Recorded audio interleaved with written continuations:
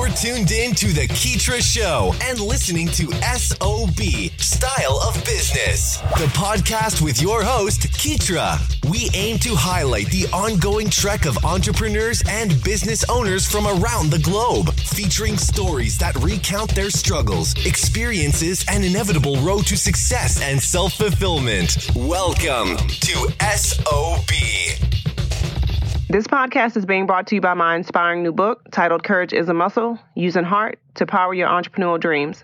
You can grab your copy today on Amazon. Hey, what's up, y'all? Thanks for checking out another hot episode of SOB Style of Business, the podcast. This is your host, Keetra. And this week on the show, we have joining with us Lorenzo Alexander Chambers, who is the author of his debut novel titled Gypsy Woman. And I'm just starting to dig into this story and really get the gist of it. But it's a wonderful coming-of-age story about a crew of inner-city youth growing up in Brooklyn. So who else to have on the show? Somebody who is actually writing about these different scenarios and bringing something to the table I think everybody will be interested in hearing. So make sure you guys tune in for this episode. And in the meantime, let me hand it over to Lorenzo. Drop that introduction for us. Give us the goods. Give us a little bit about your background. And we will roll right forward from there. So, hello. Thank you for having me on the show. I'm really excited to be here. I'm a writer. That's what I love to do. The artist side of me comes out and comes out to play. This is, as you mentioned, my first novel. I've written a couple of other books, nonfiction. My work, I earn my living through education. I'm a principal of an elementary school in Brooklyn. Finishing up my 14th year. And so I like to write. I like to inspire. I like to provoke thought. So, yeah. Love it. That's wonderful. Yeah, and we definitely have to tie in that educational aspect of it. I know you guys are also going back and it's, a different model from what we're used to. But we definitely want to focus primarily, I guess, on just kind of talking about your writing career, because there's some great things that you're sharing within this book and different lessons and stories. So let's start by kind of getting into the overall storytelling, because this is like it's a unique story, but I think it kind of applies to like the family dynamics, especially in modern times, of what a lot of people or a lot of youth end up going through. So just give us a little bit about what inspired you to write Gypsy Woman. Yeah. So in the introduction, there's a little piece that talks about, I tell this tale not so much to tell the tale of me, but to tell the tale of us. And the premise is that, the main character and his crew, it's specific to them, but this story could have been anyone's story, right? In any city. Inner city in America, or anybody who, it's written from my perspective as a Black man, but at the end of the day, anyone who's grown up without positive male role models, and they're kind of left to fend for themselves on occasion, are going to, have some real grimy moments and experiences in their lives that no children should really experience at such a young age. And so it kind of impedes the development. I thought it was a unique story from the perspective that a lot of people don't hear this story, because oftentimes people who grow up with these experiences, they may feel embarrassed or shamed. And sometimes it can be crippling, right? And so the idea was I want to tell the story and from the perspective of no matter your background and your upbringing, you can use it. You have to make a decision to use it as a springboard and not a crutch. And so, towards the end of the story, as it moves, the character evolves to understand that he has a verse to contribute to humanity. And we all have a verse to contribute to the poem of humanity. And so that was my inspiration, was to kind of share that story. And I think a lot of people are starting to relate to it. Right. Yeah. I mean, I definitely found it interesting, because when the book opens up, especially with the different characters, the different young men, I should say, and I believe there's 5, like when you start kind of going through the different profiles and backgrounds, one of the things I found interesting was that everybody had a just completely different family dynamic. They were all good friends, but everybody kind of had their own little plot going within the family. And I think that most times a lot of people are, we definitely experience this. Like, as far as like the male role models, like you can look right now, just like you said, even right now, you can look, and a lot of people don't want to talk about that. But what do you feel, like what type of pressures do you feel come from, growing up without a male role model? Because it's become such of a norm that, you know what I mean? Like I'm trying to explain it in a way to where you can really get the question. So I guess what I'm asking, do you understand?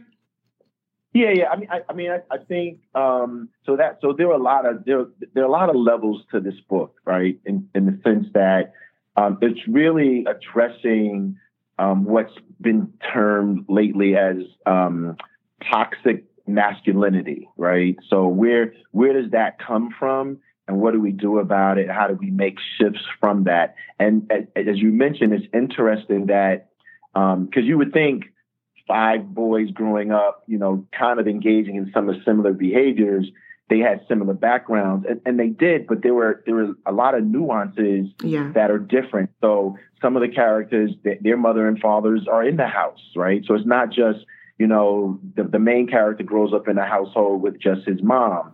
And so how does his mom take on the role of the male and the female figure? And then some of the guys who grew up in households that their fathers and mothers and fathers were intact, why did they make the decisions that they made?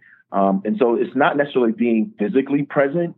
It's about what's the impact and what's the influence. So if your dad is in your house, but they're not really interacting with you, what does that mean? And subsequently, if you grow up in a household that doesn't have a male role model, but you're able to play some athletics and have some coaches and other people in your lives, what does that mean? And also the history, kind of going back to,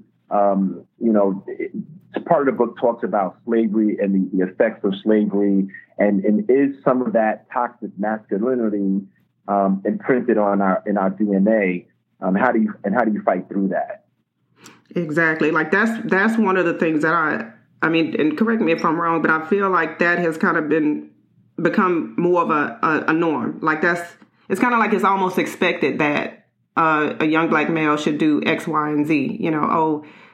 Just because the male father figure, whoever, was not in the house. So it's kind of, right. It's I don't know. I think this is one of those conversations where, you just gotta. I don't know. It's weird. Yeah. So it's interesting because it's an uncomfortable conversation, right? In the sense of you gotta, and I don't know if I can curse. Can I curse? Yeah, absolutely. Yeah, you have at it. So part of the idea is, hey, we have to own our shit at some point, right? And part of owning your shit is not using it as an excuse or a crutch to justify your behavior. It is to meet that behavior at its place of origin, understand why, and then we have to make some shifts. And that's the idea of the main character, Maximus. He grows to understand, I've had some hardships at an early age, but I also had some good life, right? And so, the book reflects on some of the good experiences. And then you kind of balance it out, but also you have to get back to the idea of what's our purpose for being here, right, on Earth. So no matter where you came from, you got to say, and especially as you grow into manhood, you have to say, no, I can use these experiences again as a springboard to find my contribution, whether it's in whatever field of human endeavor you choose to make. And so at the end of the day, the book moves from really being grimy to hopefully a place of hopefulness.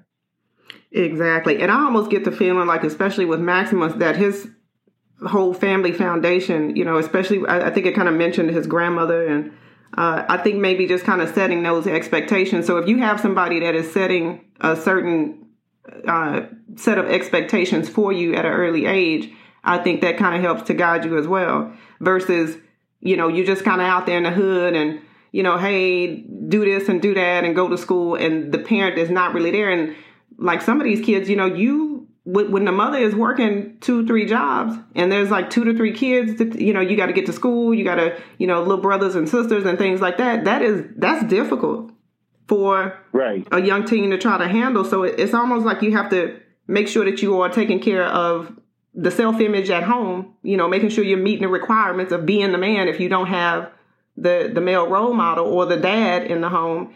And then also you got to, if you're on the streets, when you're hanging out with your boys, you got to look a certain way, because there's a turn where they start kind of talking about women and, meeting the young girls, especially with this being a coming of age story. I knew that would be a part of it, but it's kind of like two different sides of the coin. You know what I mean? Right, exactly. Yeah. And it's the idea.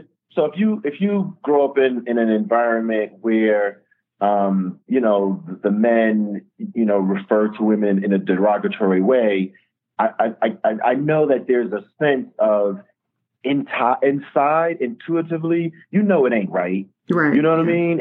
And so at some point, the social pressures might lead you to kind of engage in that behavior, but at some point you have to make a decision, and again, you have to own your piece in it and become responsible enough to say, you know what, I know better. I'm going to do better.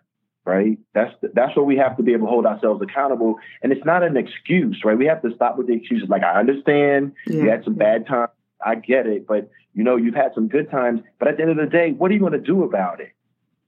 Right. That's the question. What will you do about it? And it's like, what happens when you never ask yourself the question? Right. And so later in the book, as some of the main characters have grown from, childhood to manhood, there's a scene where two of the Maximus and one of the other guys, they sit down and they're saying, we grew up in some dysfunctional shit. Like it was dysfunctional. Like let's name it. And that's the uncomfortability about the book that excites me, because I tell people, if you can get past the first few pages, and get into it and settle into being uncomfortable, you're going to realize that this is really, because the writing of the book was cathartic for me, to kind of go through this, to revisit some of those experiences and the decisions, and being able to sit down as men and say, listen, the things that we experienced, they were dysfunctional. And now realizing that, let's do something better and be different. Yeah. Yeah, I was wondering about your whole writing process in this, because like I said, when you read it, guys, if you need to grab the book, like if you read Gypsy Woman, it just kind of takes you into a realistic setting of being there, and you kind of see Kahari and Darwin and the kid, like you see these guys talking. Like this could be somebody that you grew up with. It could be anybody. And one of the things I was wondering is like, okay, when you sat down to write this, like that, it sounds like something that you just kind of grew up and experienced. But like, did you have any times during your writing process that you were just like, man, I don't want to put this is too much. Like, did you ever feel like it was too much to put in because it was just so out of the box, or just kind of you thought it wasn't cool or something? No, listen, that is a fundamental question that a lot of people ask, and so I say that it took me about 3 years to write the book, right? And it took that long for a couple of reasons. One is, the science and the art of writing the book. So the art is, we write when we feel like it, right? And that's when you get the writer's block, and then you don't feel like writing, and months can go by. But then the science part of being a writer is having the discipline to sit down and write even when you don't feel like it. So the last year, things kind of sped up because I became more disciplined, and I was committed to writing, 1,000 words a day. Oh, wow. And that's the discipline piece. But the feeling piece, another reason why it took so long is because I would write certain scenes and I would literally have to get up and move away because emotionally I was so invested, and it took me back to the scene. And that's being uncomfortable with, wow, some of these things really happened. Some of them, obviously, I expounded upon, but at the end of the day, it was rough. Yeah. No, I'm telling you, when I was turning them pages, I was like, oh, wow. You almost wonder, like, is this, did he hold back any, or is this all of it, So it's definitely good to kind of hear that. I want to kind of get into, I know you got some other works and things like that you're working on, but have you, what type of impact do you think just kind of bringing, stories like these, things that we would, they're not even taboo, it's just things that we just kind of expect. So what do you think would be, I guess, good ways to kind of bring these conversations to the forefront? Because you have child abuse, you have domestic violence against women, you have all these things that are more focused, which are fine. I mean, those are definitely some, you got to be on top of that as well. But like, as far as men, because y'all, sometimes things are just not considered cool to talk about. Right. But So I know it's interesting you say that, because I'm waiting for some men to read the book and say, hey man, you really kind of revealed some man stuff. And I'm like, yeah, but it has to get out there and be out there. So the target audience is men, right? Young boys. I would say high school age and older, just because it's pretty graphic. Yeah. But I think if you grew up in an inner city, Chicago, Boston, New York, LA, Houston, wherever, I think you need to look at these books. I think men need to talk to men. I think women do a great job. Whether it's in book club or just when they're together, just really sharing, intimate stories and feelings. And so I'm hoping that men are going to read this book and say, hey, yeah, as men, we need to kind of, get together and have these conversations and again, own our part of this, but also understand that it doesn't have to define us. Yeah. And that it's just some things that happen to us and we responded. But then secondarily, I think anyone else outside of, young boys and men who are interested in this, like if you're a black woman or a white woman or anyone who's trying to understand toxic masculinity and where it might come from, how to get through it, and you want to be the fly on the wall, I think once they read that, I think people need to start talking about it. So, yeah. Yeah. No, you're definitely right. And I definitely think that there's a difference between the toxic behaviors, black versus, white males. Like there's a whole different thing, a lot of different things involved when it comes to the culture. So, it's definitely a conversation that needs to be had.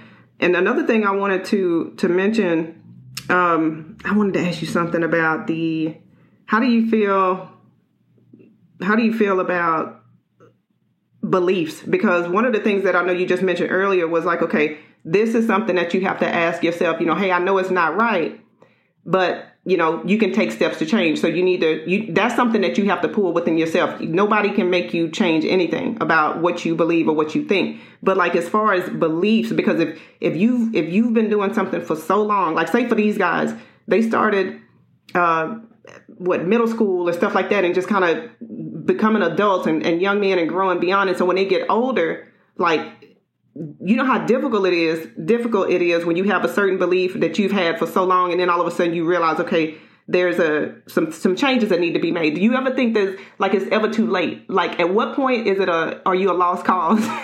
If I could say something like that, how can we change some of these self-limiting beliefs and some of these beliefs that have been embedded in us because that's what we've been taught for so long? It's hard to undo.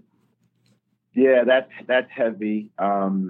I think that it's never a lost cause. I think people bloom, at their own time when they're supposed to.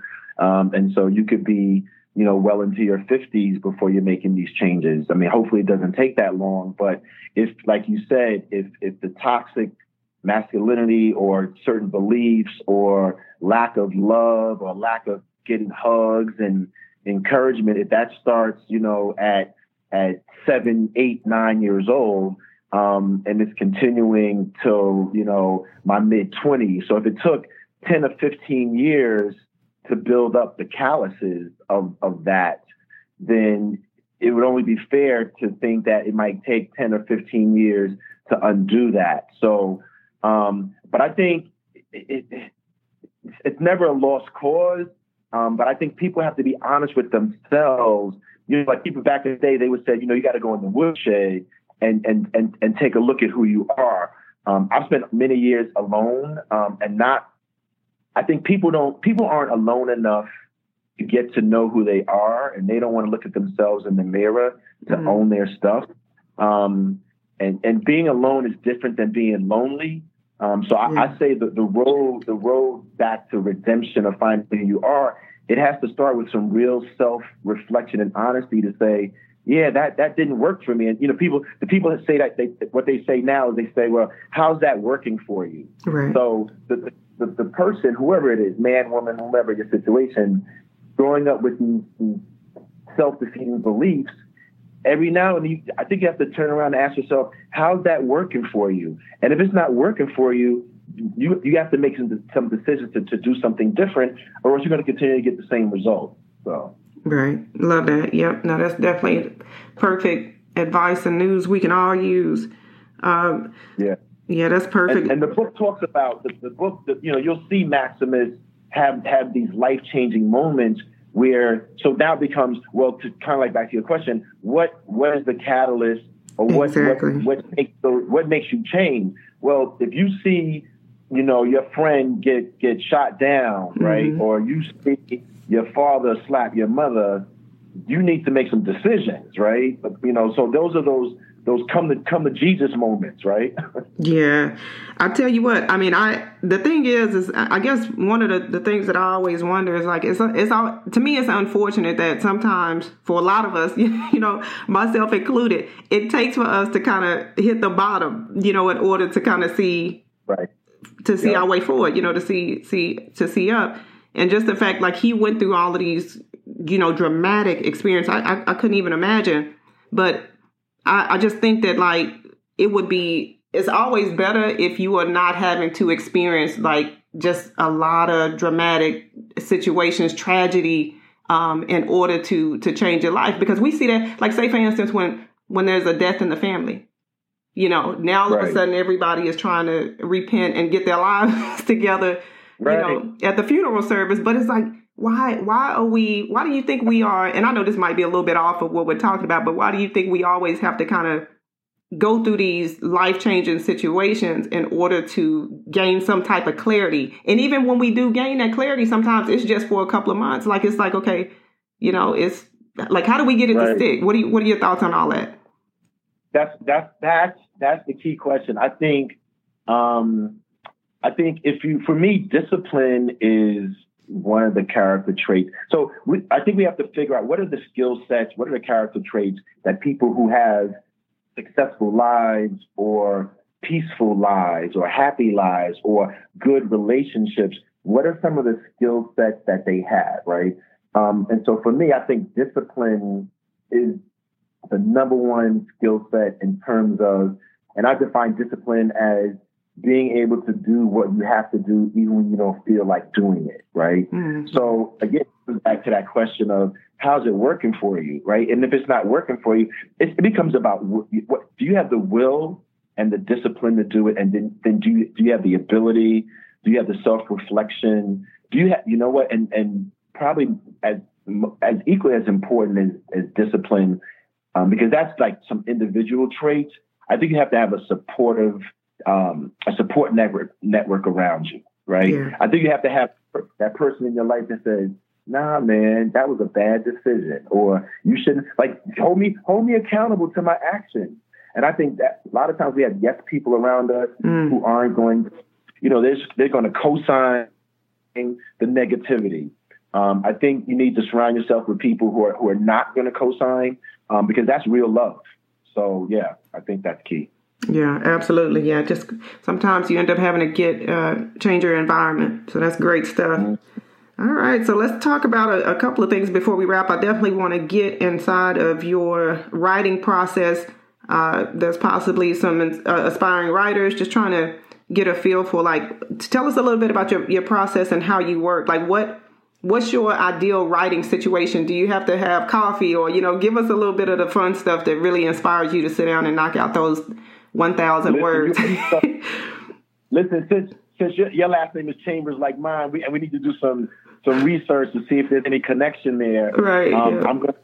I be as transparent as possible. So my ideal writing, go back like to the old style writers. If you talk about Hemingway and some of the other guys, Baldwin. In my ideal life, I would be like living on an island somewhere, just lounging, having a glass of wine and just writing. And so even in New York, in my apartment, I try to be as relaxed as possible. So I like writing when I'm hit with inspiration. So a lot of times early in the morning I write, late at night I write. In the middle of the night, I might go into my phone and take notes, like verbal notes, so I remember what it is. But I try to be as relaxed as possible, and live in the moment and get lost in the writing. That the best part is when I'm writing and I've gotten so lost in it that I've lost track of time. And, I've just write. And so I tell people, because everyone, the proverbial, everybody has a book inside of them. And I believe that. I just think that people need to sit down and write and not worry about, obviously, the editing and the revisions, right? So there's the process is just get your ideas down on paper. So when I write, I just try to write as much as I can. And then eventually, you have to go back. So now you have your draft. Now you have to revise in terms of, should that go here? Should that go there? And then the editing process. But that's why I think writers, I have a professional editor, right? Because I think if you want to be a professional about the work, you have to have professionals around you. So I love to write. I don't write, sometimes I might not write for a month or two, but then sometimes I'm feverish about it. So. Yeah, that's great. I mean, you give yourself some space and room for the creativity to flow. People need to be kind to themselves, because again, I know some people write and then they stop writing for a minute. It's okay, but come back to it. Write about what you know. Write about what you're passionate about. I think because that will keep you going as well, and hopefully have people again around you who hold you accountable. So I have people around me who say, like one of my boys, he's like, "Dude, when are you going to write your next book? Like, you need to write another book." Like, so that's nice. That's encouraging. That's definitely that type of situation. Yeah, those are the ideal people that you definitely need to have. Uh-oh. And all right, so before we get ready to close, Lorenzo, drop us a couple of words of encouragement, for anybody who is looking to launch out on their next venture, write their next book, or write their first book, or just any dream that they may have, dream or goal. A couple of words of encouragement. Yeah. So I think, when I think about encouraging people, I think about what's been encouraging to me. And I think two powerful ideas that compel me to live my authentic life. One is having a sense of purpose of why you are here on earth, right? Everyone has a purpose. I think finding what that is in the context of contributing to the well-being of humanity, right? And so if what you're doing is advancing humanity in some positive way in your community, that's part of your purpose and your being. And then I think in having a sense of purpose, the idea is understanding that you have a verse to contribute to the poem of life in your community. So having a sense of self is the key to this, and truly believing that, being able to persevere through adversity is going to be a quality that will sustain you, and understand that it's an adventure and it's a journey, and it's not necessarily a destination. And I say, live your life. Live your life. Yeah, that's important. Live your life. Your own life. Yeah. Perfect. Exactly. Lorenzo, let us know, where can we grab the book? We definitely need to know where we can grab the book, and also be sure to mention where we can find you online and social handles as well. Awesome. So if you go on, the website is gypsywomannovel.com, all one word, gypsywomannovel.com is the website. You can get the book on the website. We also have some T-shirts and hats on the website. I think that would be awesome. Otherwise, you can go on Amazon, and you can Google or through Amazon. You can get the book at Gypsy Woman, Lorenzo Alexander Chambers. Oh wow! All right, merch. Okay, that's good. My eyes got bucked at that. I like new T-shirts and hats. All right, that's perfect, Lorenzo. Well, hey, we're gonna have you back, because I know that there's more. I know you have some nonfiction works, and there's some other things. And plus, with you being in the educational system, I mean, maybe there's some different topics that we can discuss there as well with the changes and things like that. Oh my gosh, I'm just kind of all over the place. It's kind of early, so I need to get that caffeine or something going. But nevertheless, that's right. Lorenzo, definitely thankful to have you on the show. We appreciate your time and wish you best of luck. Thank you so much. Thank you. Thank you very much. Take care. Thanks for hanging out with us here on SOB. We hope this episode has been resourceful. If you'd like to check out the latest articles or follow Keetra's website updates, just log on to Keetra.com or follow her on Twitter at KEETRIA.